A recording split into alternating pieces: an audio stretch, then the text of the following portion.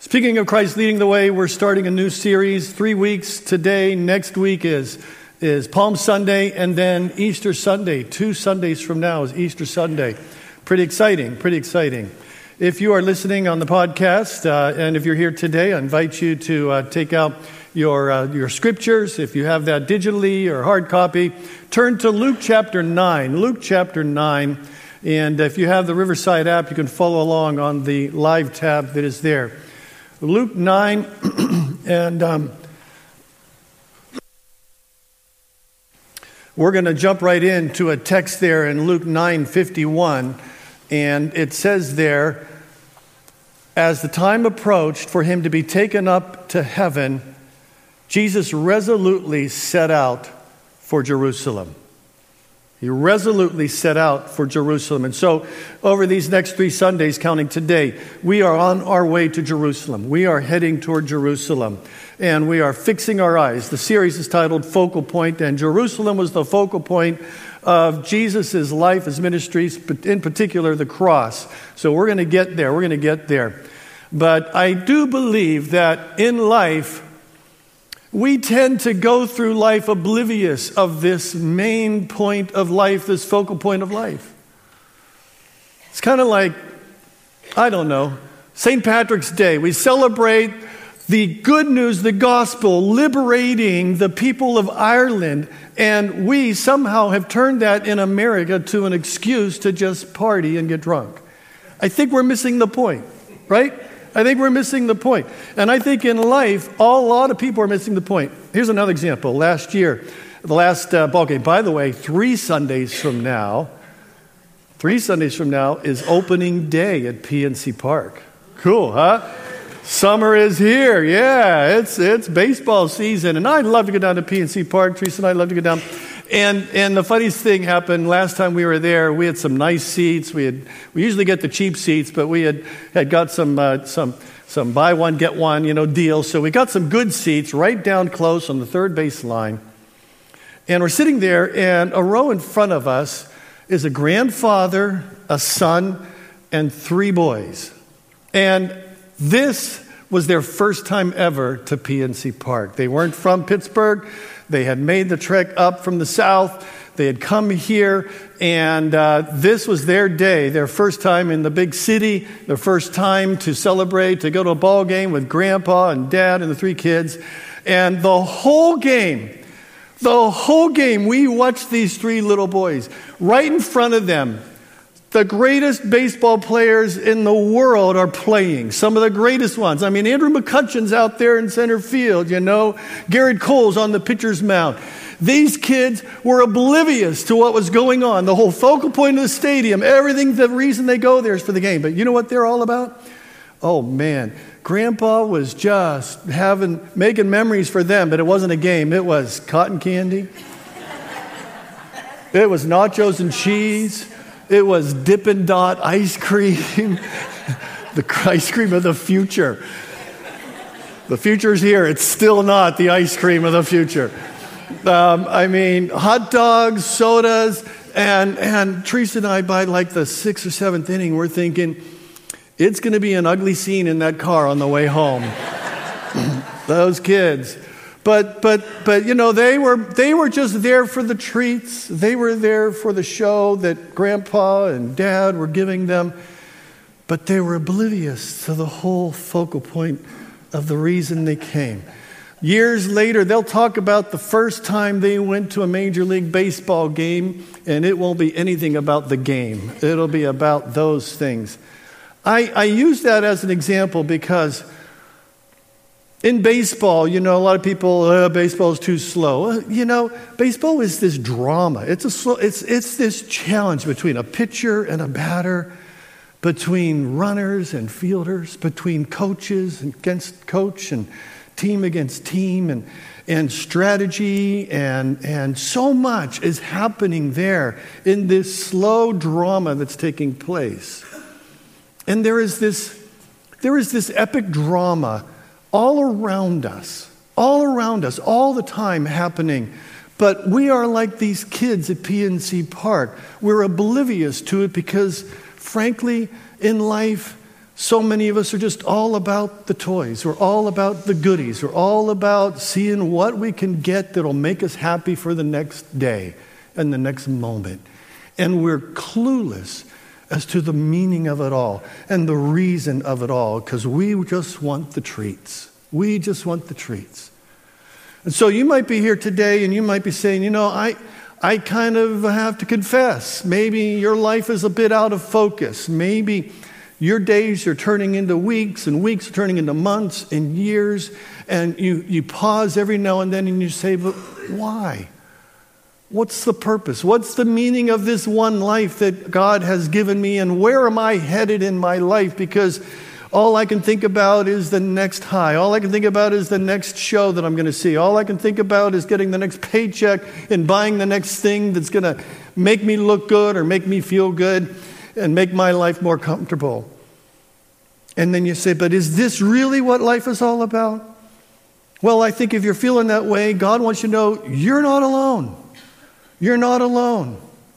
I think that the people that were following Jesus were so much like us. And as I read this story, and I've been reading over the last days of Christ, I've been going through the Gospels, and I'm just baffled at how often they were missing the point of Jesus. So you are part of a bigger story than you realize. You are part of a bigger story than you realize. There's this drama going on, and you know what? Whether you know it or not, you're a part of it. You are a part of it. And God wants you to be a bigger part of it, and play a bigger part in it. So, again, we come back to the scripture. As they approached Jerusalem, when Jesus was about to be taken up into heaven, he set out for Jerusalem. But the disciples were all about the goodies. They were clueless as to what was happening. So here he is, a man on a mission, and once he set his face toward Jerusalem, nothing was going to stop him. Nothing was going to get in his way. He was resolute. Why so resolute? Why so important? And what were his followers thinking at this time? What was going on in their minds when Jesus was headed to Jerusalem? Well, it's interesting.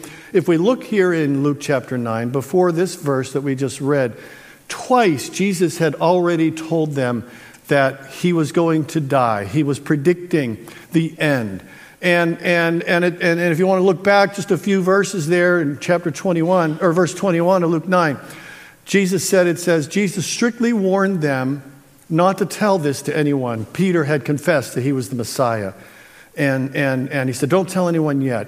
And then he said this, the Son of Man is going to suffer many things and be rejected by the elders and the chief priests and the teachers of the law, and he must be killed, and on the third day raised to life. They didn't know it, but Jesus knew that the day of reckoning was coming. Evil was going to be dealt with. Sin was going to be exposed for all of its ugliness. In just a few short days, sin was going to be conquered. Love is going to conquer hate. Life was going to conquer death. All of this was coming to a culmination. And then Jesus told them that he's going to do this, that he's going to suffer and die. They don't understand it all, and how could they have understood it all? But then he went on and he said, and whoever wants to be my disciple must deny themselves, take up their cross daily and follow me. For whoever wants to save their life will lose it, but whoever loses life for me will save it. And then he says, well, what good is it if we gain the whole world and yet forfeit our very self? Now, that's a rhetorical question. The obvious answer to that question is it's no good if you gain the whole world and lose your soul or lose yourself. And yet, we go through life trying our darndest to grab everything we can to build ourselves up. And so often we're losing our very souls in the process. And there's the paradox here. This is the thing that Jesus is saying. When I am full of myself, I am really sure to lose myself. But when I lose myself for a higher purpose, I find myself. And so we live life trying to fill ourselves up. And as we do that, we're losing ourselves. But as we empty ourselves to a higher purpose, lose ourselves to a higher cause, then we find meaning and purpose in life. So, Notice, it goes on, and in a few verses later, in verse 43, it says, while everyone was marveling at everything that Jesus did, he said to his disciples, again, second time, the Son of Man is going to be delivered into the hands of men, but they did not understand what this meant. It was hidden from them, so they did not grasp it. And they were afraid to ask about it. They were afraid to ask him about it. Now, I want to pause for just a minute and look at that last phrase. Why do you suppose they were afraid to ask him about it? I mean, if he said something so radically different than what I was expecting, I would say, what are you talking about, Jesus? What do you mean you're going to be suffering and dying? You're the Messiah. You're going to go in. You're going to conquer. You're going to be king. We're going to set up our own little kingdom here. But they were afraid because it didn't sound like good news. They didn't want to ask the tough questions of life. He had just told them for the second time he was going to die. But you know what? We don't like that news. Let's just entertain ourselves with happier thoughts. And here's the thought. Those who ignore the tough questions of life are doomed to miss the point of it.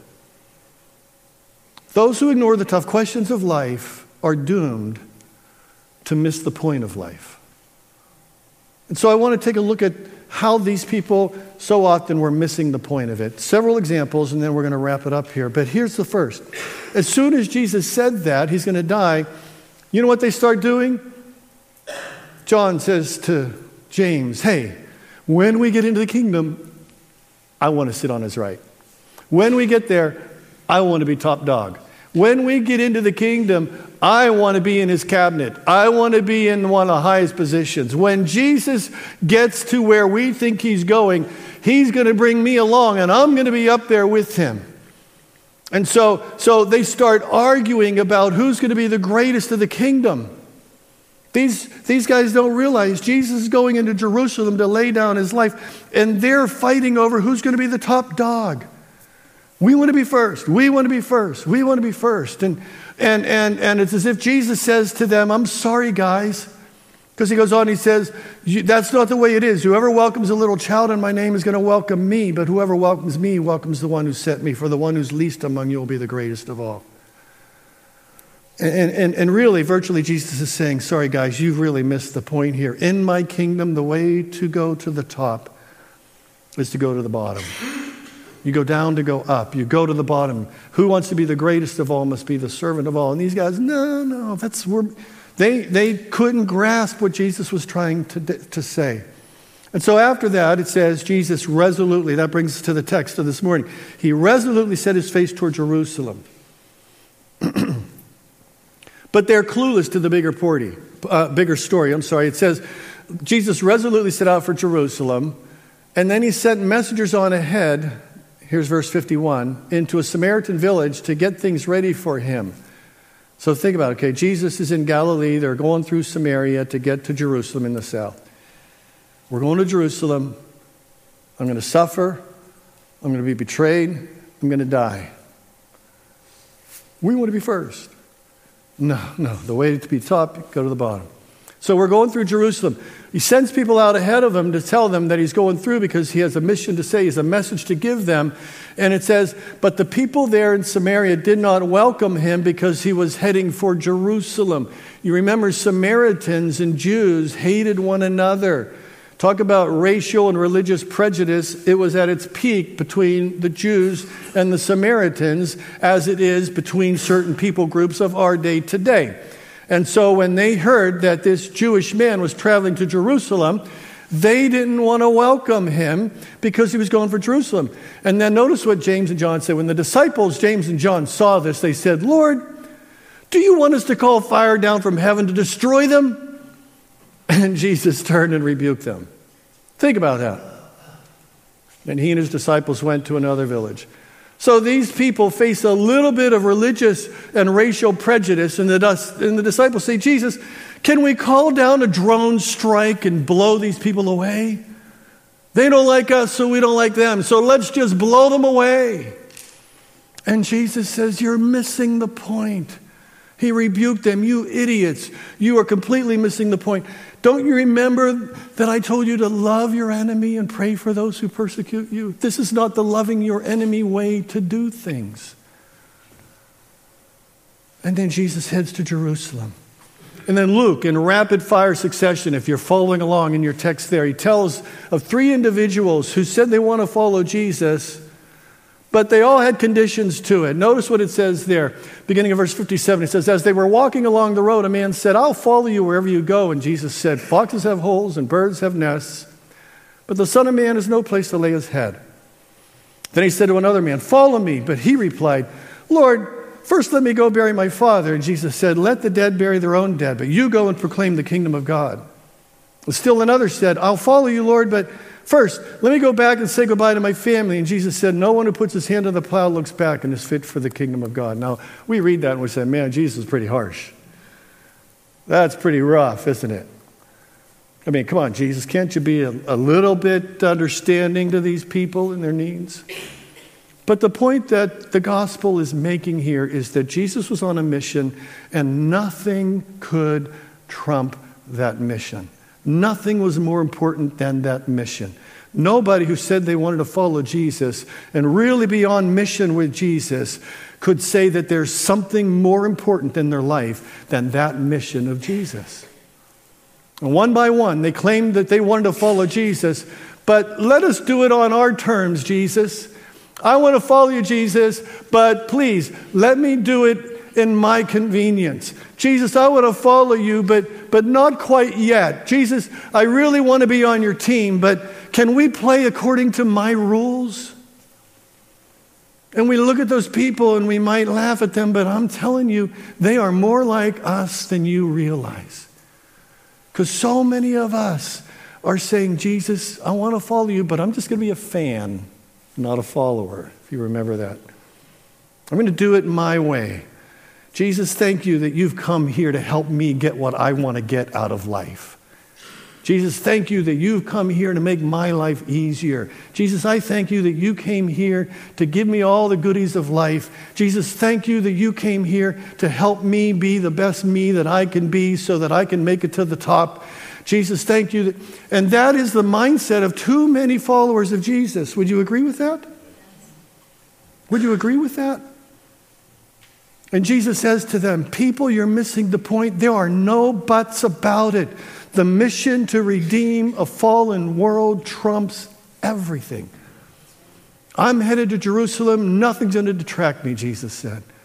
And so he does. He heads to Jerusalem. One more example of missing the point, and there are several in the gospel, but I don't have time to go into all of them. But the next passage, he says, as he's traveling and he's going from village to village, he says to them, look out. Look, the harvest field is ripe and ready for harvest. Ask the Lord to send laborers into the harvest field. In other words, people need to find God. People are lost. People need Jesus. And so he sends 72 out into the towns and villages. He says, go, I'm sending you out like lambs among wolves, and I'm sending you, and I won't read the whole story there, but it says that they came back after they had gone out as skeptical believers. They saw the miracles that took place in Jesus' name. People were healed. People were delivered of evil spirits. All kinds of great things were happening because they went on mission for Jesus with the power of Jesus to do the Jesus thing.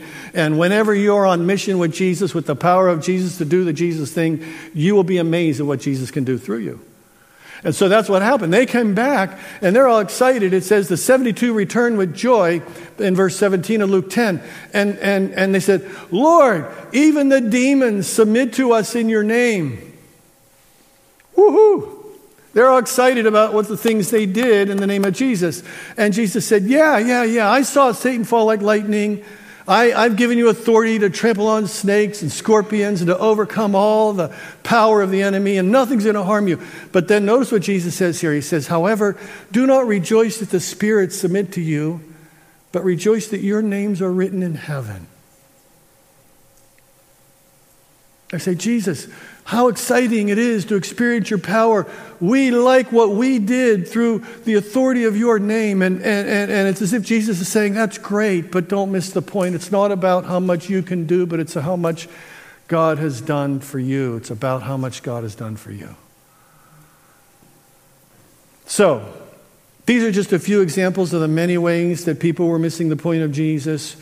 The story of Mary and Martha is also coming up in that chapter, and we see that Mary was the one sitting at Jesus' feet, and Martha gets mad because she's so busy taking care of everybody else. But Jesus was setting his face. He was resolutely set toward Jerusalem, and everyone around him seemingly was clueless. And we, like the children at PNC Park, we just want Jesus to give us the cotton candy, to give us the nachos, to give us the Dippin' Dots. And we're clueless that we're part of a big story that's happening all around us.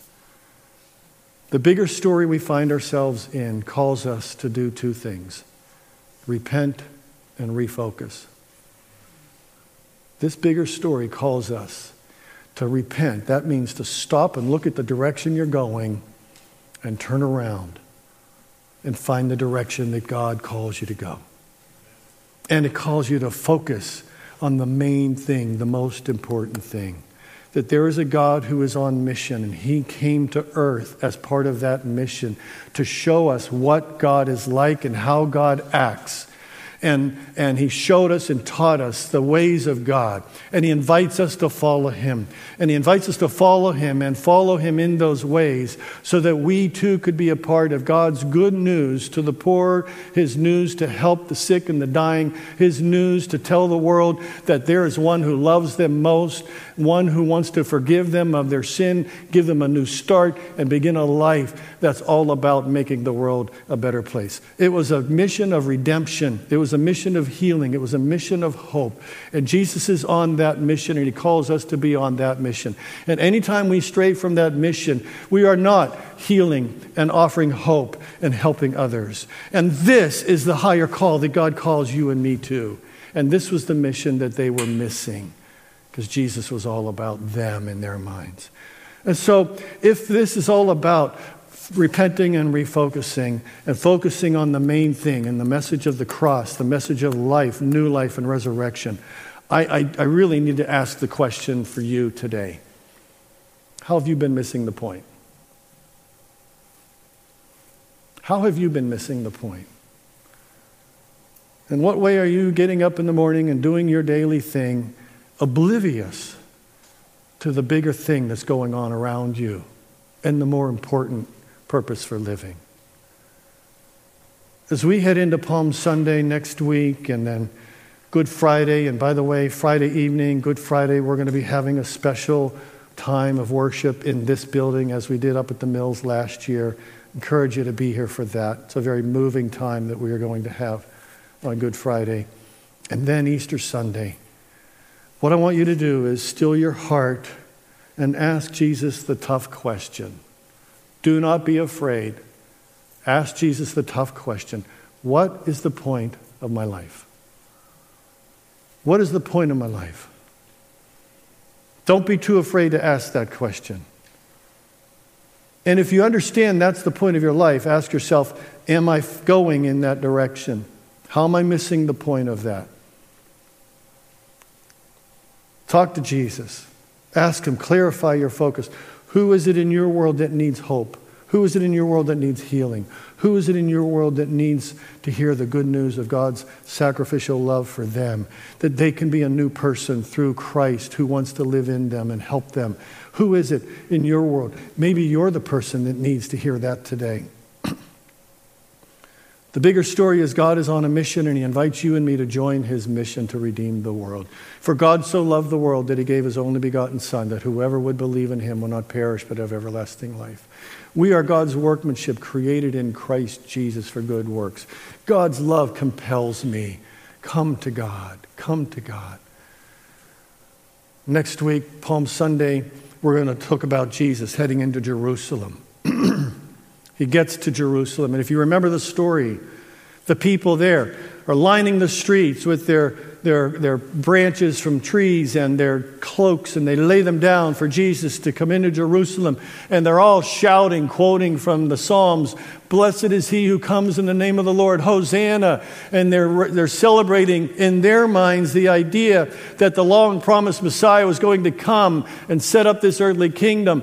And they're all happy and they're all celebrating. And it says here in the gospel that as Jesus was going down the hill into Jerusalem, while everybody around him is celebrating, if you were to look close, you'd see a tear falling down his cheek. Because he sees Jerusalem. And he begins to weep over Jerusalem. And he says to them, if only you had known what it was that was going to bring you peace. And I imagine, what if Jesus were to come driving down Coxcomb Hill and look across the valley? Would he be weeping for you? What if he were to be coming down McCardle Roadway, down Mount Washington, and looking over at the city? Would he be weeping for the city of Pittsburgh? Because so many of us are living life oblivious to the fact that there is a God who wants to save and heal and love and redeem a world. And the world is saying, oh, it's all about me here and now. I just want the goodies. Would you bow your heads with me?